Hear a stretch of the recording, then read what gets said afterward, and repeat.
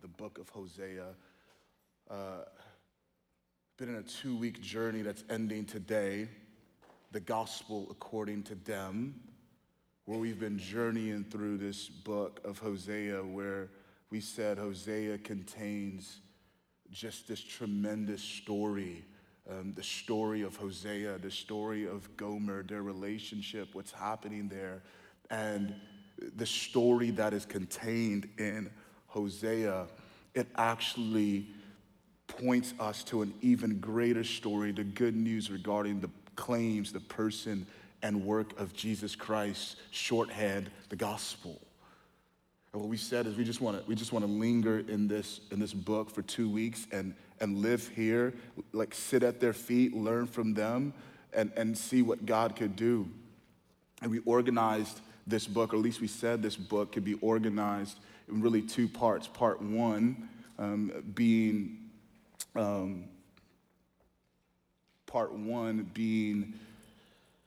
the illustration, chapters 1 through 3. Sterling, I forgot you. I didn't mean to. In terms of service and render. Part 1 being 1 to 3, chapters 1 through 3. It serves as the illustration.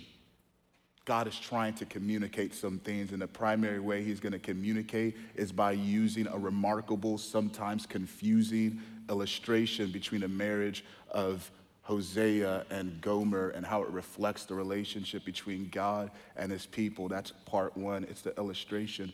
Part 2, chapters 4 through 14, we said that that's really the commentary. That is God starting to unpack some of the implications behind what he's illustrating. It's God starting to apply what he's illustrating. And so that is the book of Hosea, illustration and commentary. And last week, we lived in the illustration. We worked through it, and we left with this single, dominating, piercing idea that we are a mess and yet deeply loved.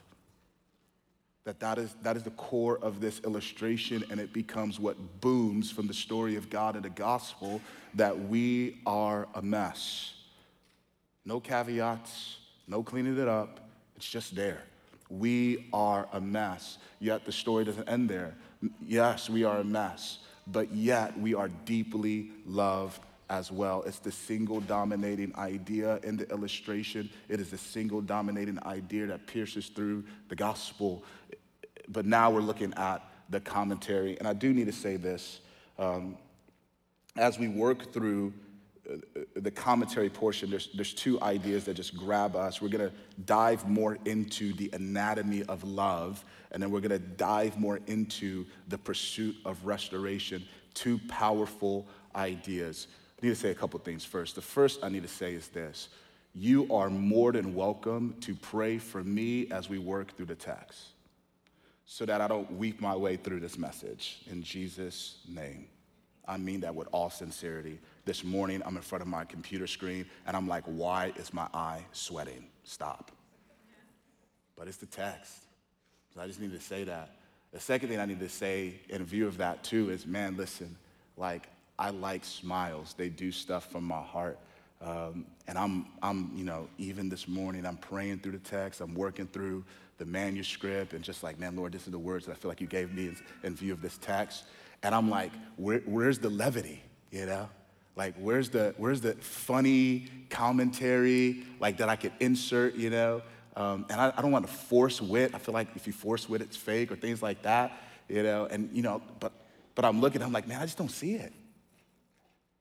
Like, I'm like, maybe I could put it here, like some illustration, and sometimes the illustrations are too contextual, so they fly over everybody's head, and some people are just laughing because everybody else is laughing. They're like, I don't want to miss out, and so I'm like, man, is there a place for it in the text? And I'm like, so forgive me if it feels like more hammer than hearty. I don't really know what to do with it. I tried, I promise. But there is a weight and a power here that God help us receive. And the thing that I feel needs to be said on the front end before we move to the text is the thing that just keeps piercing me, which is the tendency of me, it's a tendency of all of us humans in general, unfortunately, Christians lean into this, but we tend to love theories more than tangible expressions of the ideas that we hold. We like ideas of things more than actually putting them in practice. We like principles more than the practice of those principles. Example, everybody likes the idea of being healthy, but will never step foot in a gym. You wouldn't read the back of a label to save your life, but you love the idea of being healthy.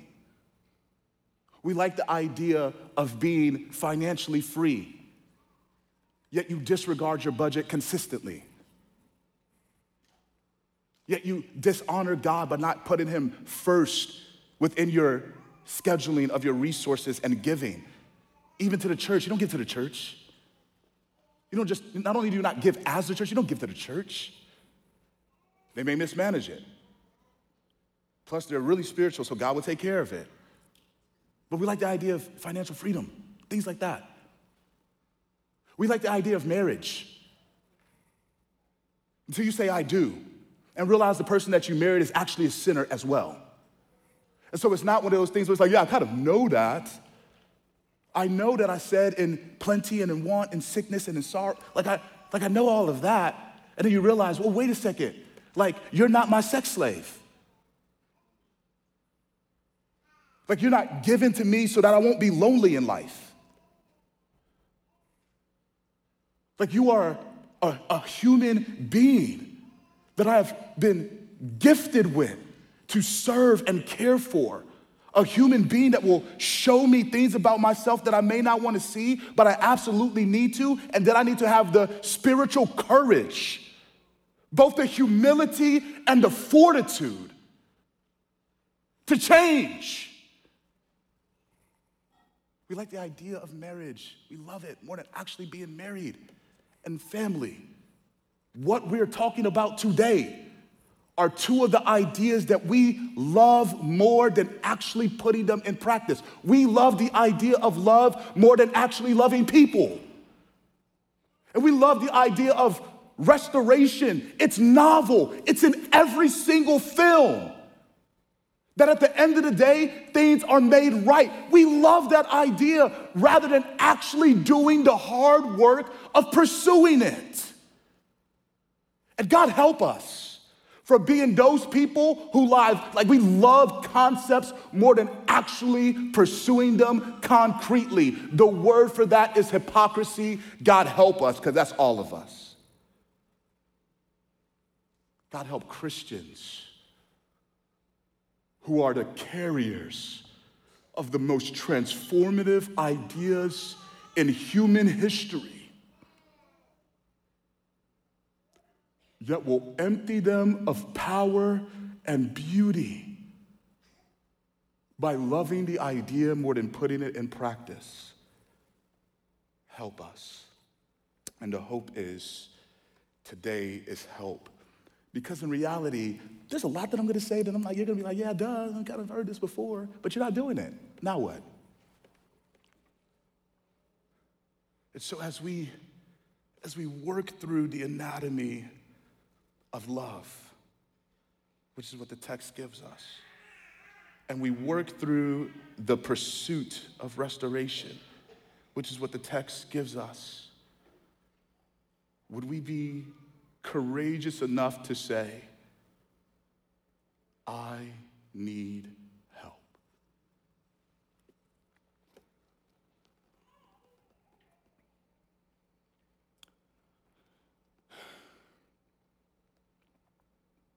It's the flow of our time. The anatomy of love, and we'll look at some comments. I'll make some comments and make some applications as we work our way through. And then we'll get to the pursuit of restoration, make some comments and applications as we work our way through. Before we close, prayerfully, it doesn't feel like two sermons because I'm already hot up here. Should have thought about this jacket, but I'm wearing white. And you know, if you have sweaty pits with white, it's awkward. Amen. There goes the levity. May not happen again. Read with me. Just being honest, chapter 11, we'll read it straight through. Cliff, you did a great job of reading it. Thank you, brother. But let me read it again so that we can have it fresh in our mind. Hosea chapter 11 reads like this. When Israel was a child, I loved him. and out of Egypt I called my son. Israel called to the Egyptians, even as Israel was leaving them. They kept sacrificing to the Baals and burning offerings to idols. It was I who taught Ephraim how to walk, taking them by the hand, but they never knew that I healed them. I led them with human cords, with ropes of love. To them, I was like one who eases the yoke from their jaws. I bent down to give them food. Israel will not return to the land of Egypt, and Assyria will be his king because they refused to repent. Underline that. We're not going to fully get into it here. We're going to bring it out in chapter 14, but you can underline that. The absence of repentance actually carries consequence. Verse 6, a sword will whirl through his cities. It will destroy and devour the bars of his gates. Because of their schemes, they are sabotaging their own lives.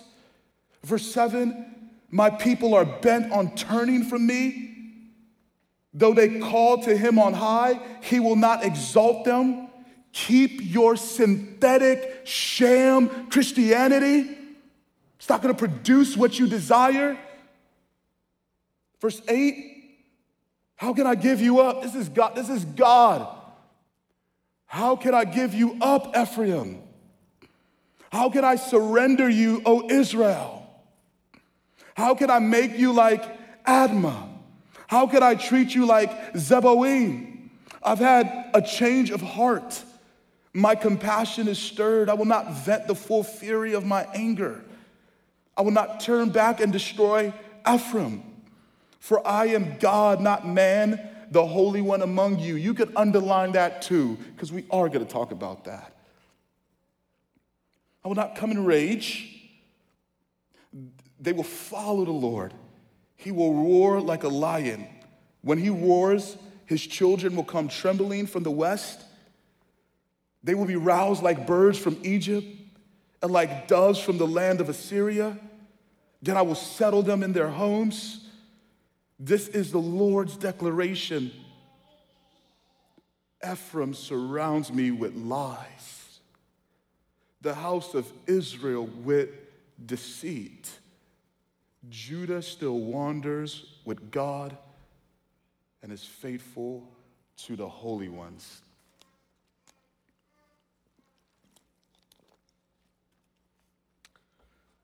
I read Hosea chapter 11, and I immediately sit 1 Corinthians 13 on this. I sit Romans 5 on this. I sit 2 Corinthians 5 on this. I sit 1 John 5 on this. I sit 2 Peter chapter 3 on this.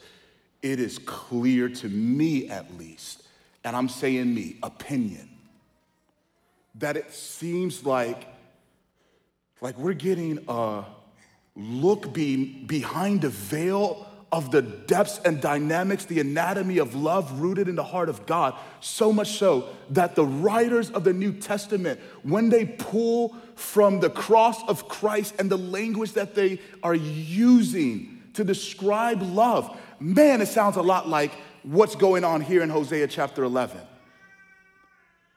When we start to pull out the particulars, you're probably going to be like, man, I feel like I'm listening to like 1 Corinthians chapter 13, that passage regarding love. And yeah, it's because of what I had you underline, but I'm getting ahead of myself.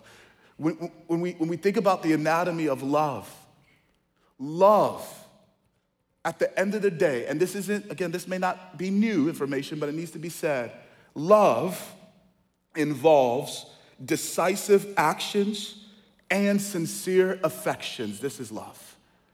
Love involves decisive actions and sincere affections. And so when we say, yeah, we're a mess, yet deeply loved, and we talked about that was unique to God in terms about being seen truly, fully known, and loved well. That love well involves decisive actions and sincere affections. Let's look at a few. Now, they're here, But in other parts of Hosea, they pop, so I may reference them, but the first particular, starting with decisive actions that describe and ultimately define love. The first, love takes initiative. This is chapter 11, verse 1. When Israel was a child, I loved him, and out of Egypt I called my son. It's powerful.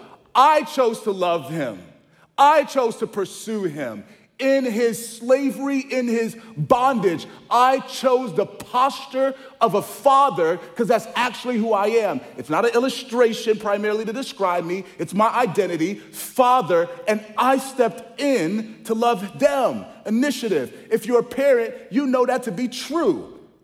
Because before you had children, you had their room filled with diapers, different colors. If it was a girl, not because, there's like something powerful about pink and it's more cultural, but amen. But if it was a guy, it's like blue.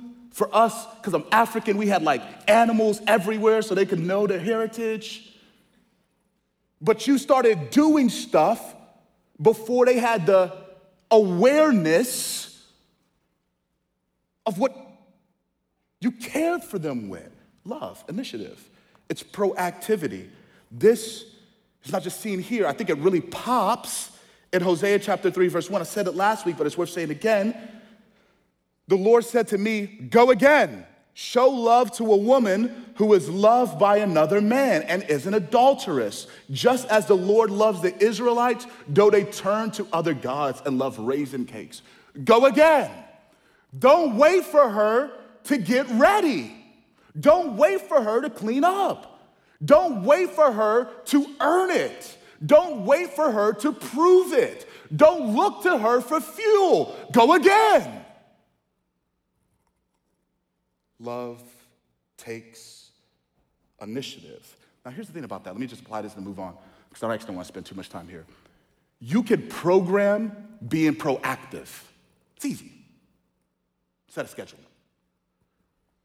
But the initiative here, and we're going to get to it more with the affections, is it's not mindless activity. Like there are people who are good at being proactive, but there's a disconnect in their hearts because they're just doing stuff. This is initiative that is rooted in deep affections, reflected in desiring something good for the other person, even if it inconveniences you, which is the best definition of biblical initiative, to proactively pursue someone else's good at your own expense. Go again. There's more stuff here, though. There's more aspects of the anatomy of love. Not only does love take initiative, love provokes sacrifice. So this is Hosea chapter, really it's all of 11, but again, I feel like it pops in Hosea chapter 3 where it says this. So I brought her for 15 shekels of silver and 9 bushels of barley, and we talked about that this was the price of a slave, like 30 shekels, and he didn't have enough, but he still made up the difference with barley. And so there's an element of sacrifice there, provoked by love. Love provokes sacrifice. And I don't think that that's foreign to us, but there's something that I feel like we need to just have our hearts gripped by, just to wrap our minds around this. Sacrifice is so core to the anatomy of love that if we don't acknowledge it and pursue it, we not only will miss out on the beauty of love, we will produce a grotesque alternative. It is core to love. There is a principle in the interpretation of scriptures. Hopefully I'm not coming off too heavy-handed. There's a principle, what is it? My ADHD is acting up, guys. There's a principle that helps us interpret the scriptures. It's an interpretive tool. It's called first mention. The principle of first mention. The principle of first mention what it means is the first time a significant idea is mentioned in the Bible, it becomes the starting point for interpreting or understanding that idea when it shows up later. That's the principle of first mention. When something shows up the first time, it becomes the starting point, the grid of how you interpret it later. We see this in the book of Acts. So in the book of Acts chapter 2, the Spirit of the living God falls on his people. They start speaking in tongues. And as they're speaking in tongues, what's fascinating is, glossolalia, what is fascinating is they start to proclaim the excellencies of God in languages that other people know. And it becomes a sign that the Spirit of God is with his people and he's moving them towards something, namely evangelism, the proclamation of the gospel. And so for every single time that tongues shows up and the Spirit falls on people in Acts, what is mentioned is, oh, wait a second, it's just like what happened in Acts 2. And it becomes the primary grid that they're using to interpret this experience, particularly when there's an issue between the Jews and the Gentiles, and can these pork-eating heathens actually receive the gospel and the good news of Jesus Christ? And they're like, well, wait, listen, the Spirit fell on them the same way it fell on us, first mentioned. Does that make sense? Do you know that the first time love shows up in the English Bible, do you know where that is? You know where it is? You know where it shows up in the Hebrew? You know where it is? Now, I'm not talking about the concepts of love. I'm not talking about the experiences of love, but I'm talking about the definitive statement of it. Shows up in Genesis 22. Not Genesis 1, although we know that God created a universe in love. Not Genesis 3, where sin entered in, people rebelled against God because we're a mess. And instead of slaughtering them, God kills an animal and clothes them, a precursor of the gospel. We call it the proto-evangelion. It's going to show up in Genesis 3:15 as well. Love doesn't show up there, although we know it's all in the midst. The first time is Genesis 22, and I am spending time here because it's core. Genesis 22. Maybe you're familiar with the scene. It says this. God says to Abraham, take your son, your only son, Isaac, whom you love.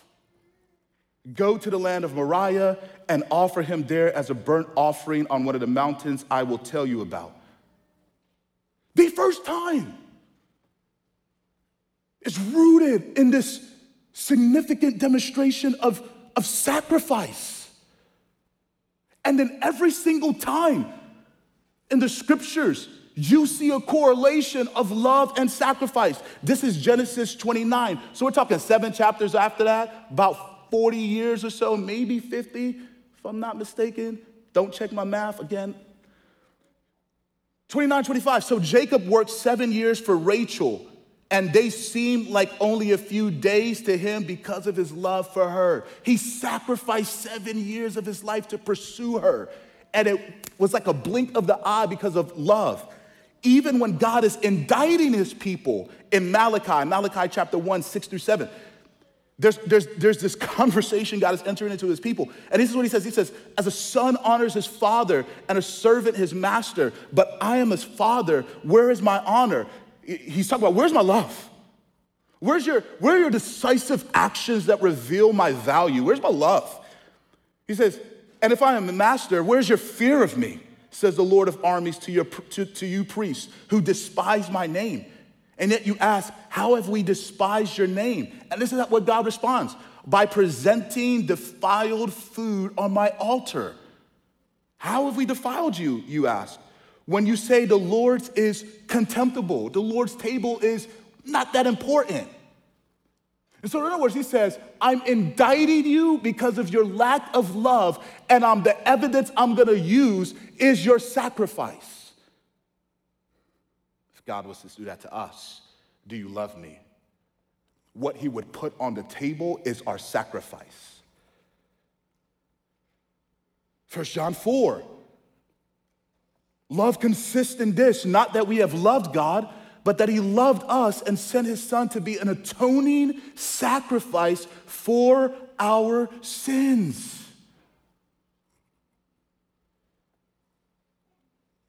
Love is sacrifice. Love provokes sacrifice. This aspect of love always leads me to a question and a confrontation. The question that I'm consistently confronted with, I was confronted with it this morning, is how far am I willing to be stretched for the sake of love? It confronts me with a conclusion, and maybe this is me. There's actually two conclusions. The first is the thing I'm most prone not to sacrifice exposes me every time.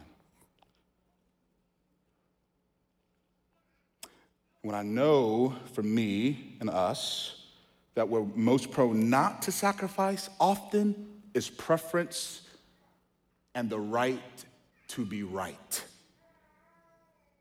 Yet consistently, this is Paul's argument in Romans chapter 14. This is his argument in 1 Corinthians 6, 1 Corinthians 8, pulling from the gospel and the work of Jesus on the cross. And his argument is love limits liberty.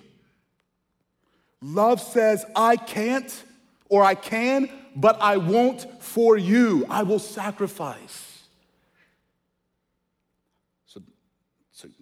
Very frustrating, humbling confrontation. The other conclusion it confronts me with personally, but I think it's not just me, I think it may be us. Momentary sacrifice is actually pretty easy. Like to just kind of muster up the strength to do something that I don't really want to do. It's like, man, eat your broccoli or you can't play this Nintendo 64. I was a beast in GoldenEye. Beast. Broccoli before GoldenEye. Of course. Shove that in my mouth. It was a sacrifice. For the moment. Feel me? And husbands, man, I really want to have sex with my wife tonight. I'm gonna go do these dishes.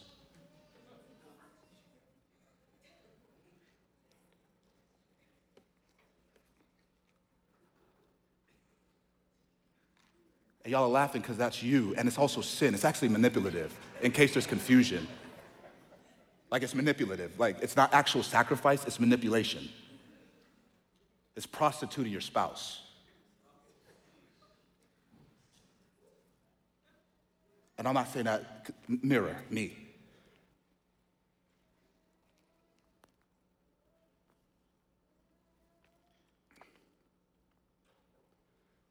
What God calls us to is something more than momentary sacrifice.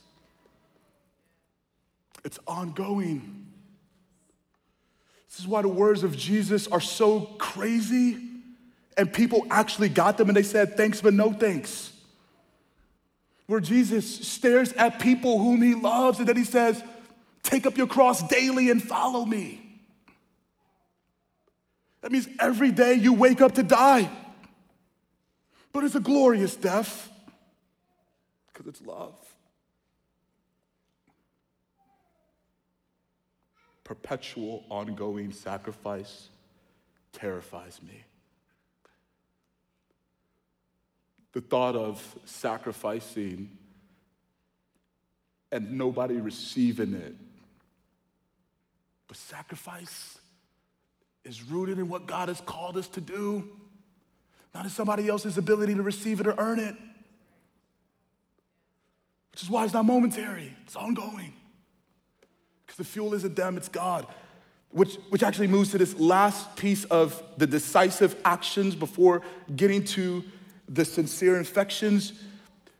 Read with me, verses 1-4, it's crazy. He says, when Israel was a child, I loved him, and out of Egypt I called my son.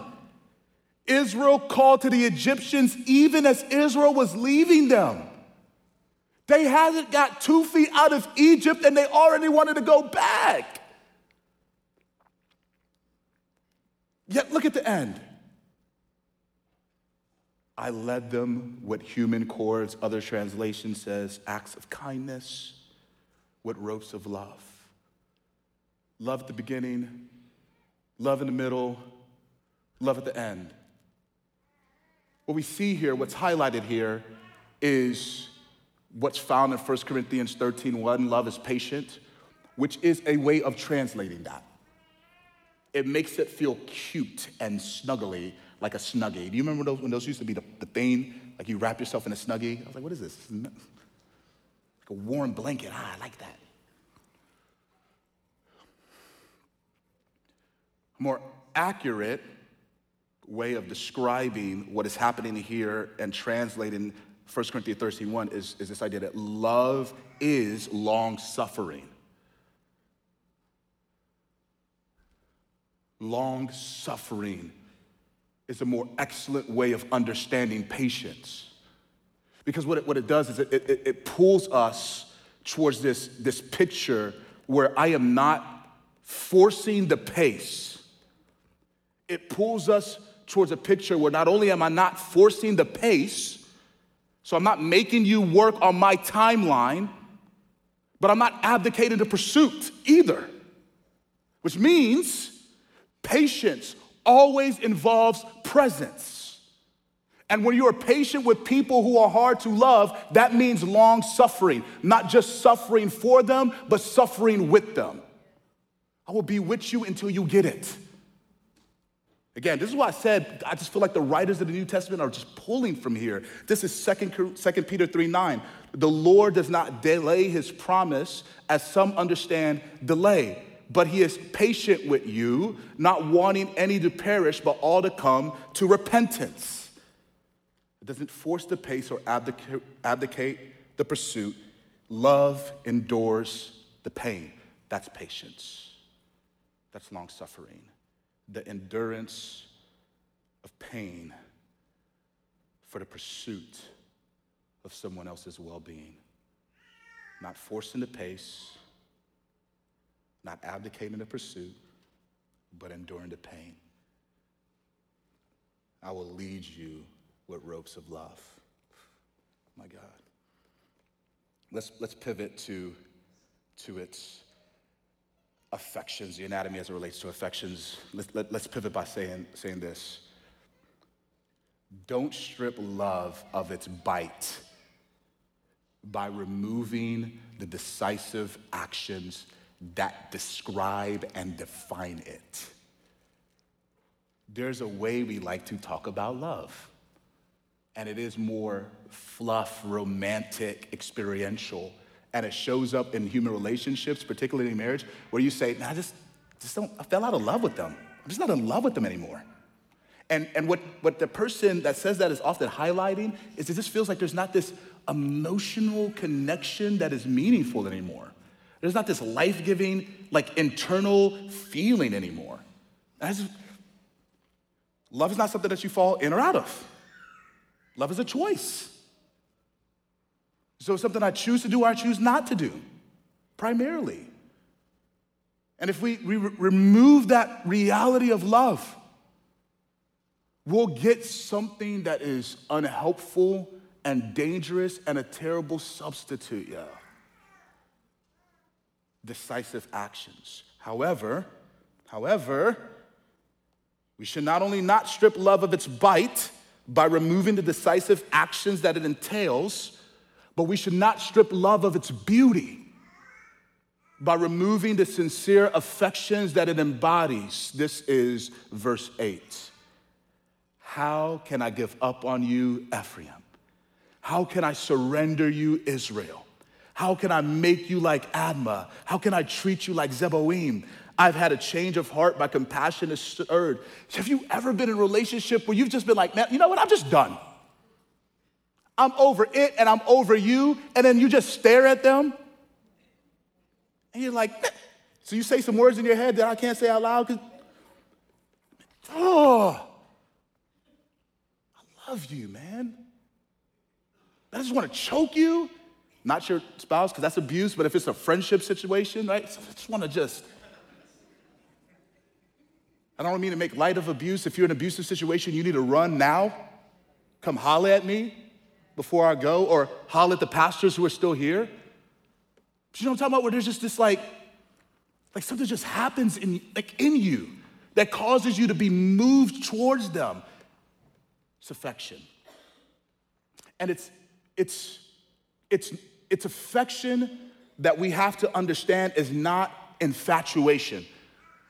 T-Pain, I'm sprung. Girl, you got me. Right? Doing things that was a cultural reference. If you don't know who T-Pain is, he ruined R&B.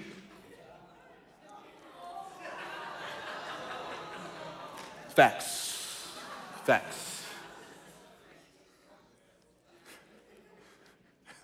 There goes the levity. Hold on to it, because there's more coming in this sermon, I promise. All right? That's infatuation. To be intoxicated. Love is not infatuation. Affections are not infatuation.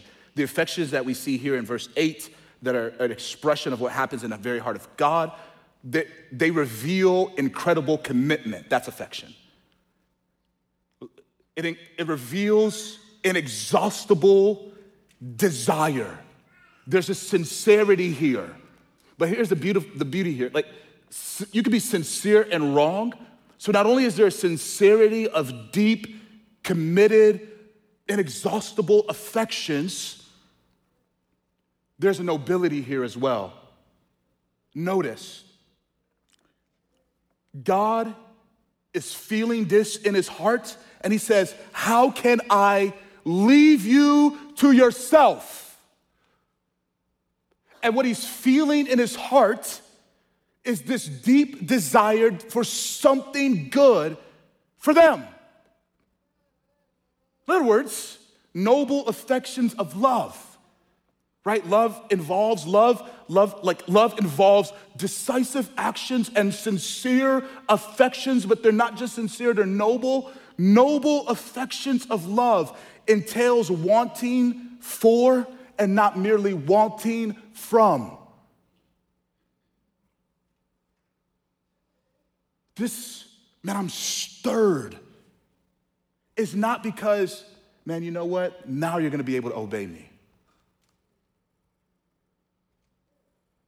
This, I'm stirred deep from within. It's because I just want something for you, man. I just want something for you. It is saturated with relationship and not utility. I have to say that again, because this is the gospel. The good news of Jesus Christ is not that God got a tool back. Like, God wants to change this world, and he's using people to do it. This is why we say every Sunday, the gospel changes people, and people change the world. But God did not go to the cross so we could get a tool back as if you're like a hammer. You know what I was missing in my toolbox? Man, I don't have a hammer. Man, I don't have a flathead screwdriver. I need one of those. You know who you are? You're a flathead screwdriver. Let me rescue you. Let me save you so now I can have... The good news of the gospel is not your usefulness to God. The good news is rescue, that God gets you back. And all that entails the depth of relationship where you experience him in this way. He doesn't want something from, it's not from, it's wanting for. That's the nobility of affections. And to button this up before we get to restoration and closing, for I am God and not man, the Holy One among you. You know what that tells me? You know what that tells us? God is the standard even when we fail to meet it.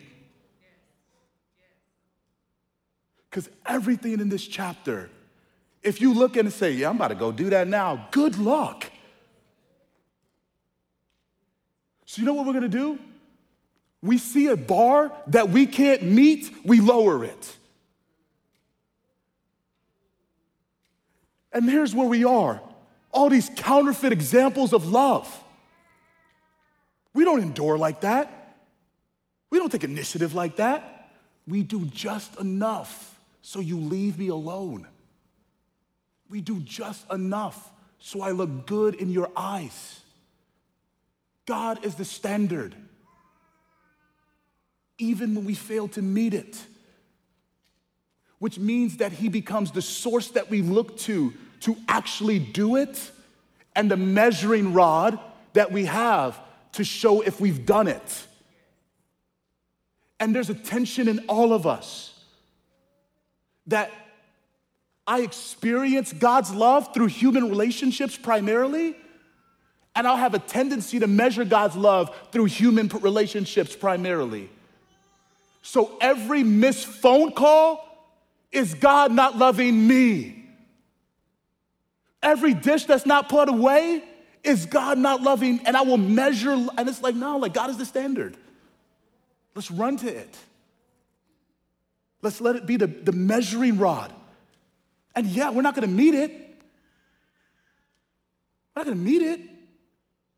But you know what closes the gaps? Grace. God empowering us, not merely excusing us, but empowering us. That needs to be said, because what we're getting ready to close with is a high standard regarding restoration. When there's a damage in a relationship, when there's brokenness, but there's a desire for wholeness, that's how chapter 11 closes. I will settle you, even though you're still surrounding me with lies and deceit. I want something for you. I've been stirred in my heart for good for you. I will settle you. I will restore you. I will do some significant acts to make you whole again. That standard sometimes is so high that restoration feels like a figment of our imagination. That we just look at the relationships in our lives and we're like, I'm just gonna settle for them being broken. And then we look at the relationship with God and we're like, yo, I've done too much. I can never be used again. I've done too much. I've severed the intimacy. And restoration, it just feels like a figment of the imagination. It's like a fairy tale, it's a fable, and biblical restoration is not that. It is hope for an anxious heart, yeah. That things could be made new.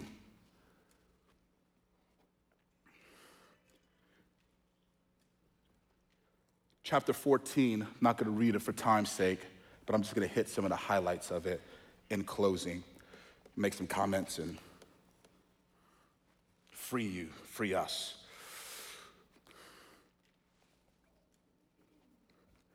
There's a process to restoration, right? And its pursuit. There's actually a process. Sequence matters in this case. And when we lean into this process, I think we could actually find meaningful restoration. That's all of chapter 14. It's this picture, but there's a process in here. The process, read with me. Verse 1 through 2 shows us that the first part of restoration is return. It's return. Israel, return to the Lord your God, for you have stumbled in your iniquity. Take words of repentance with you and return to the Lord. In other words, there's this fixing of direction. I was this way, I'm changing my direction, and now it's fixed in a different one. I'm returning, I'm coming home. Return. And involves recognizing both where I was and where I want to be, but it's return. The next part of that is not just return, so it's not just establishing where I want to go. Establishing vision, if you will, that's where. But it's repent, return and repent.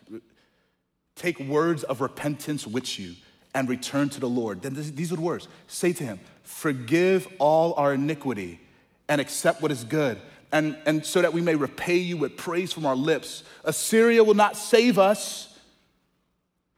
We will not ride on horses, and we will no longer proclaim our gods to the work of our hands, for the fatherless receives compassion from you. It's repent, but I like here because it's not just ethereal, abstract repentance. It's super specific.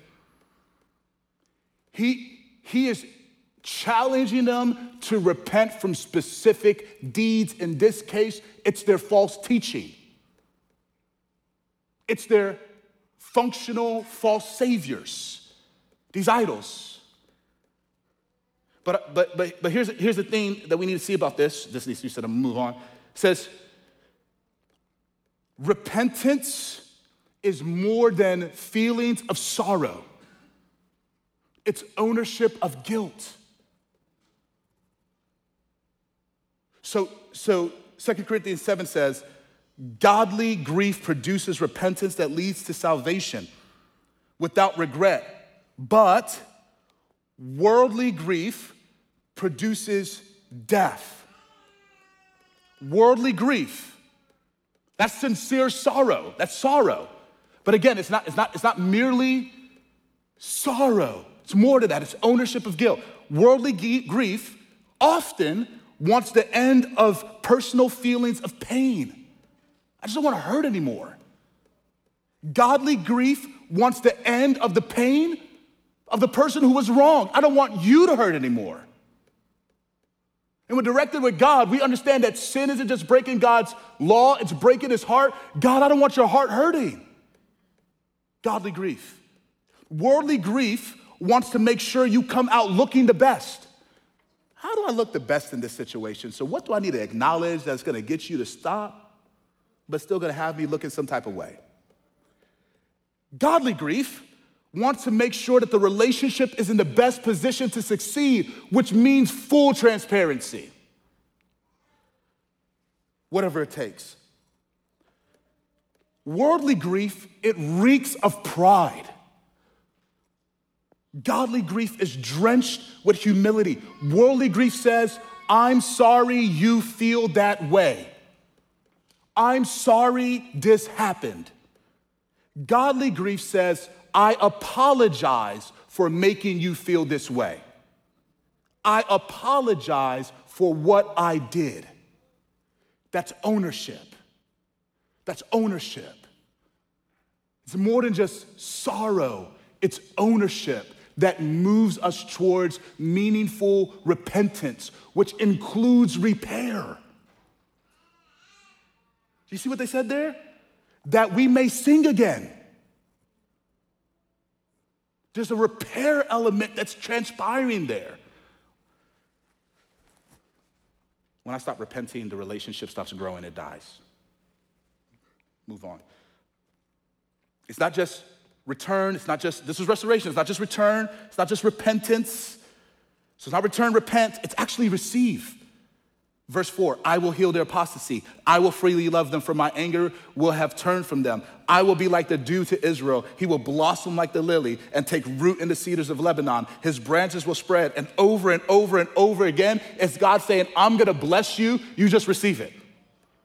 And one of the hardest things to do in the restoration process is receive from the person that you've wronged. But if you can't receive from them, you can never be restored to them. Let me say that one more time. If you can't receive from them, you can never be restored to them. Horizontally and vertically, some of us don't have closeness with God because we're still trying to pay for our own sin. And we haven't received what he's offered in terms of a clear conscience. And we haven't received his promises as true, that he separates them from east and west as far, never to remember them again. So we bring them up like, God, here I go again, I'm sorry. And he's like, what are you talking about? And if I don't receive for the person I've wronged, restoration can't actually transpire. I'm going long. It's not just receive, it's close with resolve. The process of restoration, return, repent, receive, and resolve. Look at the end. Let whoever is wise understand these things, and let whoever is insightful recognize them. For the ways of the Lord are right, and the righteous walk in them, but the rebellious stumble in them. In other words, resolve to change. Understand, recognize, root. Understand the ways of God and root yourself in them. See what's going to happen as a result. There's a resolution that is a prerequisite for restoration to actually happen. I'm going to go make it happen. A mentor of mine would always say this. He says, Muche, we don't wish or feel our way towards change. We decide our way towards it. We resolve. And once you resolve, you do. So there's a return, there's repentance, there's receiving, and then there's resolve. I'll close with this that hit me, and I almost said at the beginning, but I think it's worth saying now. In the whisper of my heart, I want God to instantly remove a lifetime of habits and instantly fix the challenging areas in my life, because it's easier and more appealing than doing the hard work of walking in love and pursuing restoration. Brook family, you can't microwave this type of transformation. This is crock pot Christianity. You sit in it, you soak in it, you struggle with it, and then one day you're like, how did I get here? Who is this mature man or woman? It wasn't by your effort primarily or exclusively. It's because of the way God chooses to grow us. But there is no growth independent of decisive actions and sincere affections. That's love. So plunge yourself into the heart of God. Plunge your heart into God's heart so that you can sit and receive his love. And there isn't growth beyond ongoing pursuit of restoration. When we realize that we've damaged the relationship with God, that we're sinning, and so we go back and we say, man, I'm returning, I'm repenting, I'm receiving forgiveness, and I'm resolving that things will be different.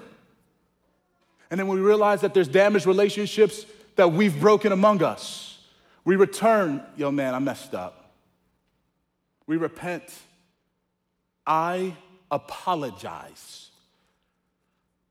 We receive forgiveness and blessing and good, and we resolve, yo, let's go make this better and go change the world. The gospel according to them. Pray with me. Father,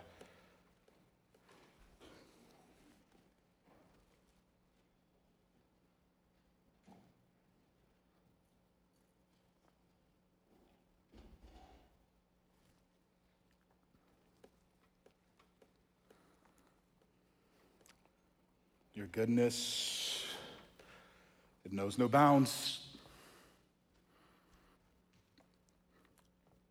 It knows no bounds, God.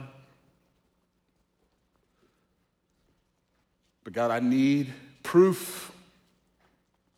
I need proof. I need my heart to be brought into submission. I can't talk myself into transformation. I need the power of the living God to activate desire and decisive actions and commitment to love from my heart. I need it. Prove yourself as true, God. Would you invade our hearts and subdue us? And would the fruit be something so beautiful that no strategy could take credit for it? Only your Spirit at work in and among us. So when we look at relationships with greater hope today, some of us need to go again, God. Give us courage. Some of us need to repent specifically, with specificity. Give us courage. and prove yourself as true, that you are not like us. You are the Holy One among us. In your name we pray, Jesus. Amen.